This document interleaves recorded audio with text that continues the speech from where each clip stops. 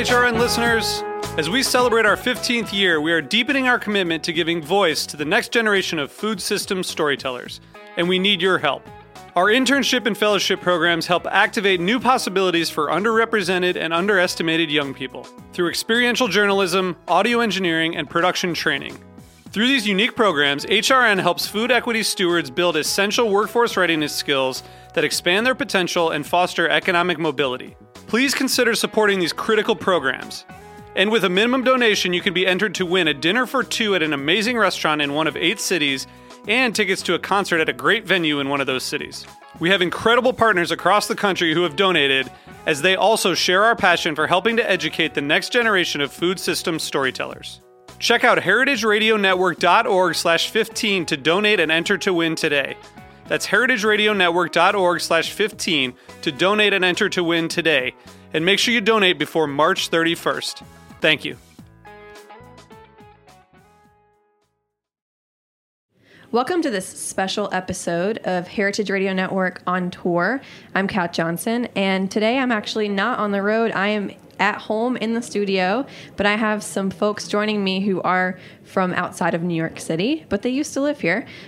They are Michael and Tara Gallina of Vicia in St. Louis. Michael and Tara are both alums of Blue Hill at Stone Barns. Welcome to both of you. Thank you. Excited to be here. So I want to start off with Blue Hill. You were just telling me that you worked there. You met there. Is that correct? Mm-hmm. That's where it all began. Tell me a little bit about your background there and how that led you to St. Louis. Sure. Well, I'll let Michael. He started. He was the first one there, so I'll let you start the story. Yeah, so I worked with Dan at Blue Hill, New York for a number of years before that, and then took the job as chef de cuisine at Stone Barns, I guess about 5 years ago.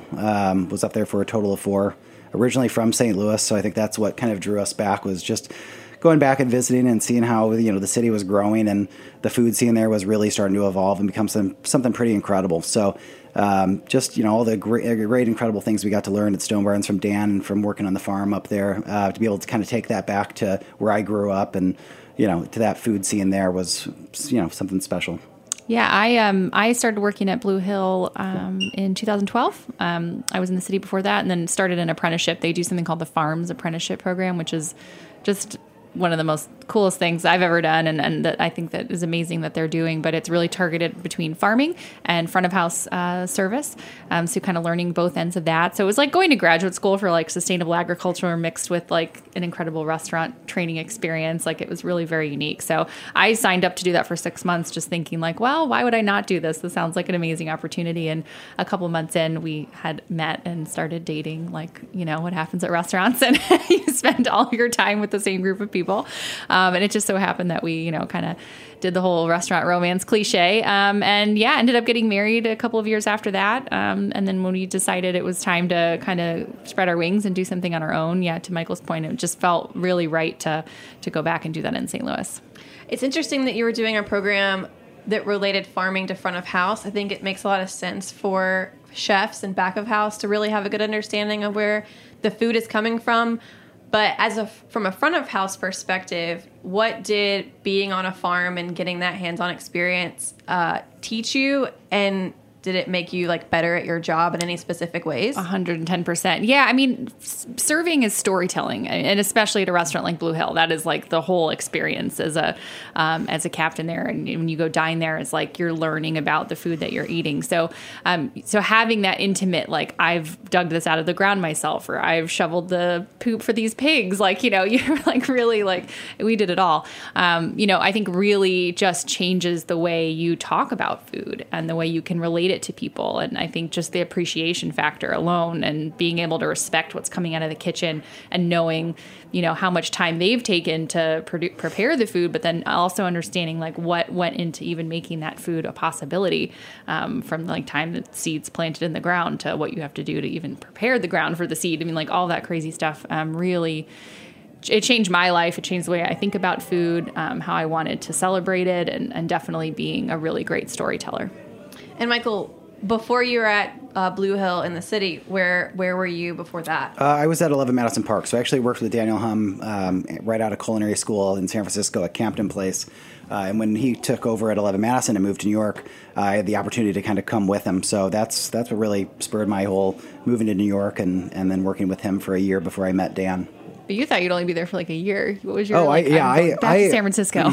I actually, when I moved to New York, I had never even been to New York before. Wow. So I flew in, met this person somehow that I got an apartment with, picked up my keys, and been here then I guess about 11 years. And are you originally from San Francisco? St. Louis. St. Louis, yeah. okay. Yeah, originally from St. Louis, culinary school in Cool. San Francisco, and then New York. So what do you think are like some of the main differences between cooking in San Francisco and cooking in New York? I think it's a much faster pace in New York. I think that's about it. I mean, I think, food-wise, I think they're both incredible cities, and there's a lot of great food. But yeah, I would say probably just the fast pace. I mean, in San Francisco, I remember it's like you're almost kind of done at like 9:30, 10 o'clock. It's a little bit slower. New York, it was kind of like go, go, go from the very beginning. So it's a lot faster pace. Is there a big difference in how you're sourcing food in California? No, or California or St. Louis? In California. Oh, I think like California's region, like the produce there is yeah, incredible. I mean, you have a lot more, I guess, at your fingertips all year around than, in New York, you're really pushed to cook with the seasons, which, I think is a lot of fun. And I think that's what really forces a lot of creativity, especially on a farm like Stone Barns, where it's like you're really not doing any ordering. It just kind of what shows up at the back door each day is what you celebrate. And that's what we try to do at the restaurant in St. Louis is, we've built a lot of great relationships with a lot of the local farmers, and they shoot me a text message. I respond, and it's really, I want it to be more of a farmer-driven menu to the sense of I don't order as much. I ask them, what do you want me to use? And what comes in is what we try to, really showcase on the menu. So what's on the menu right now?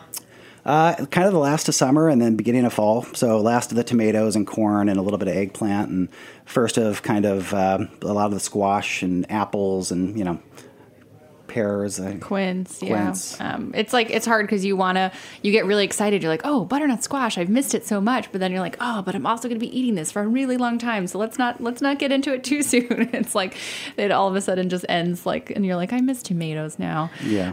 Right. But yeah, so this is like a wonderful, I think this is my favorite season because you're getting both of them like when they're still really amazing. And then it's like November comes and everything just like turns cold and not as colorful. Yeah. And I think you don't until you really source like really, really hyper local, you don't understand necessarily where the seasons always begin and stop. Like as a customer, the spring, it starts to get hot outside. So you would start seeing asparagus and peas, but really that doesn't happen until like late April, May. So that winter season can really hold on. So, we're trying to keep summer around as long as we can. And it says here that you try to cook vegetables in a way that people have never tasted them before. What are some ways that you're taking, an ingredient that people have seen a lot, tomato, asparagus, and then you're doing it in a new way so that people are excited about it and it feels new?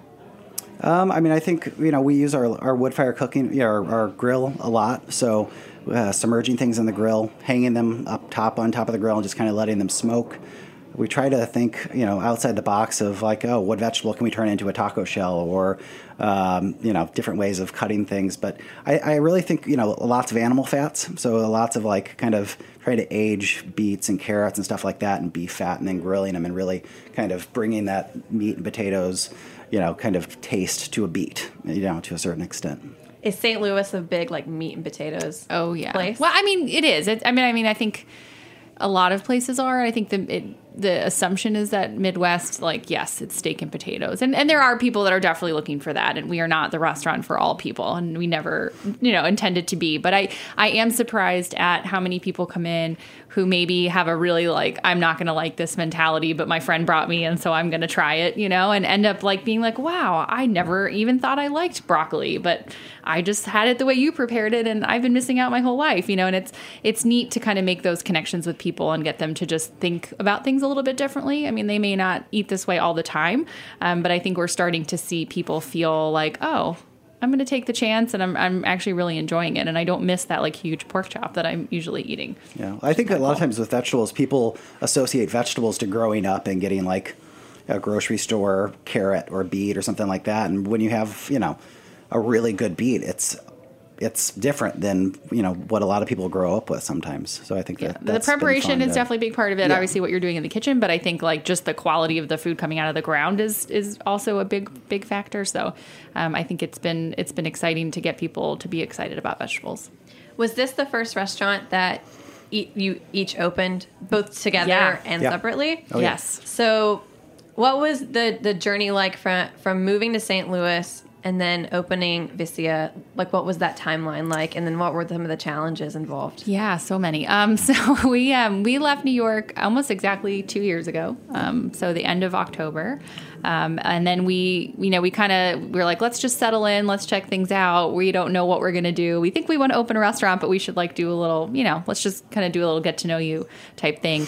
So we were like, let's do a pop-up dinner because that's kind of a nice way to just sort of test the waters a little bit. And we found a really cool spot that, was closed on Monday nights. And we're like, hey, do you mind if we, do an event? And I think we were excited and we're like, I hope people show up. And we ended up selling it out and was like, this was great. And next thing you know, a year went by and we did 20 pop-up dinners, which was definitely not our intention in the beginning. But, people in St. Louis were really welcoming and a lot of chefs were like, hey, my kitchen's always, open if you ever want to use it. So we kind of just kept taking up people on their offers.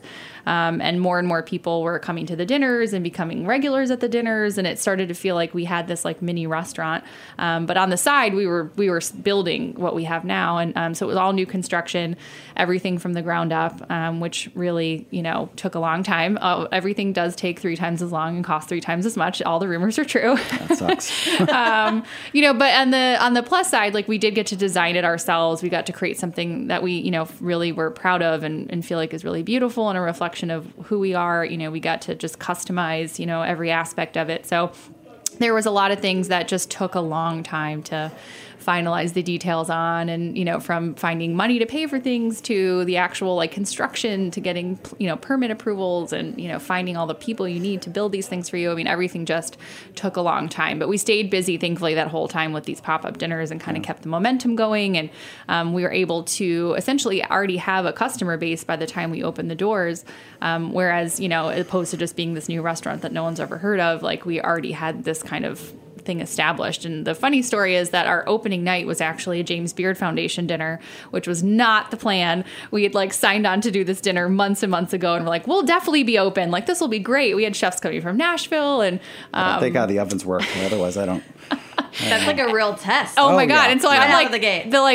we're down to the wire, and I'm like talking to these contractors. I'm like, you don't understand. Like, I can't cancel this dinner. Like, the tickets have already been sold. Like, people have made travel plans. Like, this has to go on. And so thankfully that was a little fire under their butts to get it wrapped up. But that was like our first night. It's like I had like my staff, like we'd barely had time to train them. Like, I'm like, oh my God, what a thing to do for our very first night. But thankfully it went really well. Everything worked. Everyone did a great job. And it was kind of a neat way to just kick things off. Totally. And that year also gave us a really incredible opportunity to, one, build a good staff, and really kind of get to know our management team and, source some really great cooks. And then also we traveled all throughout Missouri and Illinois to meet with farmers and build relationships where, we source all of our product from right now. You're located in the Cortex community, which you say that is like a really big, exciting place to be.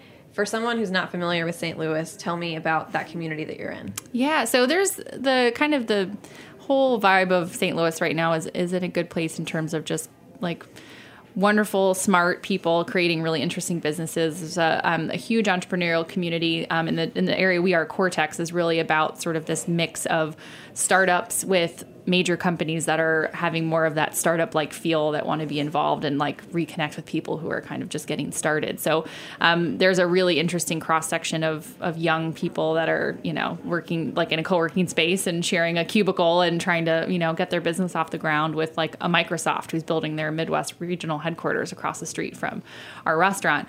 So it's interesting in that regard. And so we figured when we were looking at a place to go, there's a lot of really wonderful historic neighborhoods in St. Louis. But what we were creating was something different, something a little outside the box. And when we got to know this area more, it felt like, well, let's be surrounded by people who are also kind of thinking that same way right now. So we're the first restaurant in that area and kind of the, planted our flag in the ground, and we're like, we hope other people come down here too. And so that is going to start to happen now. It's all new construction, so everything takes a lot longer than you want it to. But it has brought people to that area who probably had never heard of it before. It's still, the name Cortex in St. Louis is still kind of we're still trying to grow that, like, people's understanding if they're not in tech and they're not in any of these kind of startup environments. So we have a lot of opportunity to reach new people that way. But our restaurant is really two different concepts, in part because of where we are. So our daytime experience is totally different than dinner. It's counter service. We do like a rotating selection of sandwiches, tartines, grain bowls, pastries. You pick 2 things for $11 or 3 for $14. It's really reasonably priced. You can get in and get out in like 15 minutes if you need to really kind of target those people that are, on their lunch break, can't really get away from their desk for more than, a few minutes. And then at night it becomes a destination, and we're, bringing people from all over to come for dinner.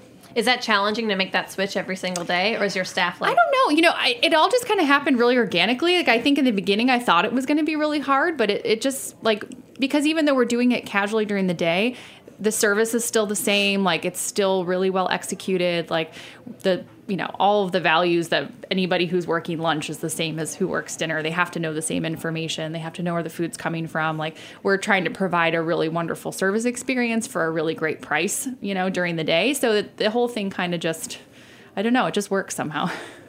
And tell me about your pastry program. Yeah. So we have a wonderful pastry chef. Her name's Summer Wright. She has been with us since before we opened, and we had many, many test sessions, sitting in random spaces, eating croissants and various things that she would bring us to try. But between the pastries and then also our bread program, so we have one of our sous chefs actually worked with us at Blue Hill. His name's Alec Shingle. And so he has been this whole time developing our breads. And so the two of them together have really created something super special. We have 4 different breads that we're serving right now at the restaurant, some for lunch, some at dinner. We're working with freshly milled whole wheats. We've got a small mill, so we're trying to really bring attention to a lot of grains that are kind of grown in the Midwest but aren't as well known. It's hard to find really good wheat in the Midwest, which sounds silly because it's like growing everywhere, but it's not the kind of wheat that you want to use to make really good breads. So we're involved with a group called the Missouri Grain Project, who's trying to get farmers to grow like heritage wheats and things that are really great for breads and pastries. So they've really kind of taken that and run with it, which is nice. So we also do lunchtime only. We have a couple of different cookies. Our chocolate chip sea salt has been on since the beginning, and I think people would kill us if we took it off. But she does awesome like financiers and turnovers and croissants and just really like beautiful seasonal desserts. And, those are just available until they're gone. I love the stone mill that you have. Is that something that you make very like visible and you tell people about a lot? Not as visible as we try to talk about it a lot. I mean, on the menu, we just call the bread turkey wheat, which hopefully sparks the conversation of this ancient grain that's grown in Kansas that basically almost went extinct years ago, and people are starting to grow it a little bit more now. But it's fun because most people are like, so is there turkey in the bread? Right. But it gets people talking and asking questions. Gets people going. And I'm like, actually, no, it's a type of wheat that was brought over by Turkish immigrants. Like that's why they call it turkey wheat. But no, there's no meat in it. But then we get to talk about it. And right now, this sourdough bread that we're making with the turkey wheat, we've been able to get up to 80% whole wheat, which is awesome. And we just kind of keep pushing that since we opened. And for our tasting menu, we do a course where everybody kind of gets up off the table right now and goes out to the grill and has some of this like grilled to order flatbread made with whole grains and our sourdough starter, and kind of gives us another opportunity to talk about that. We'll sometimes throw in the turkey wheat as well to talk about the mill and fresh milling grains and a little bit more bread conversation. It's very cool. I also hear that Blue Hill is now doing the stone milling. They're the table next side. level. Yeah, next level. Yeah, you got to have the little portable one. Yeah. But baby steps. Like we're continually inspired by everything they do there, and we're constantly trying to find a way of taking those ideas and things that we learned, but giving them our own spin and in a way that makes sense for the environment that we're in.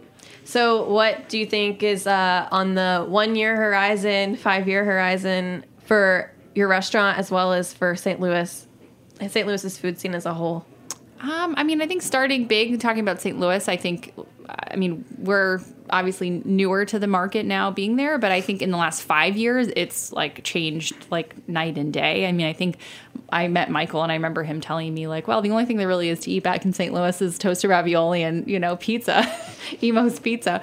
And I think that's kind of the wrap that people think about a lot.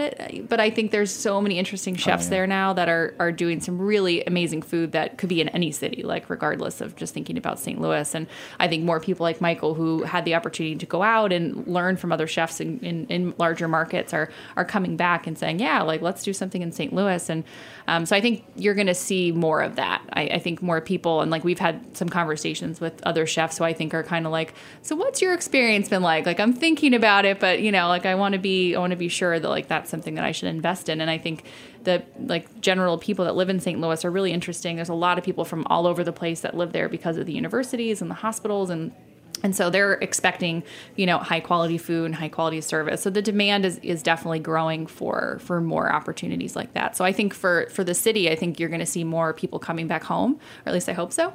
I think for us, I mean, we're 7 months open now. A year will be in March. And I think to think what we've been able to do and pull off in that amount of time, like still amazes me. And I think 5 years from now, I mean, I can't think of opening another restaurant right now because it's still so fresh. But we would love to do something else. I think that's a little more focused on some of these artisanal things that we're producing and being able to expand that. We have a pretty tiny kitchen that we can only do so much out of, and I think we'd love to be able to grow, the charcuterie program we have and the bread and all of that, but just need a bigger space to do it.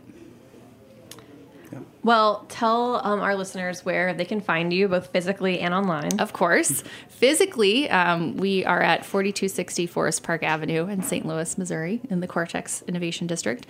And we are online at viciarestaurant.com, and all of our Instagram social handles are at Vicia Restaurant. You can follow Michael at Chef Michael Gallina. I'm at Fun Fearless Foodie. Love that. It's like, it was like a blog I started back when I lived in Florida before I had anything to do with food, and I've just kept the name because why not? You grew into it. I did. I did. It became your reality. It did. Well, Michael and Tara, thank you so much for joining me. I'm Kat Johnson. This has been Heritage Radio Network on tour with Michael and Tara Gallina of Vicia in St. Louis. Thanks.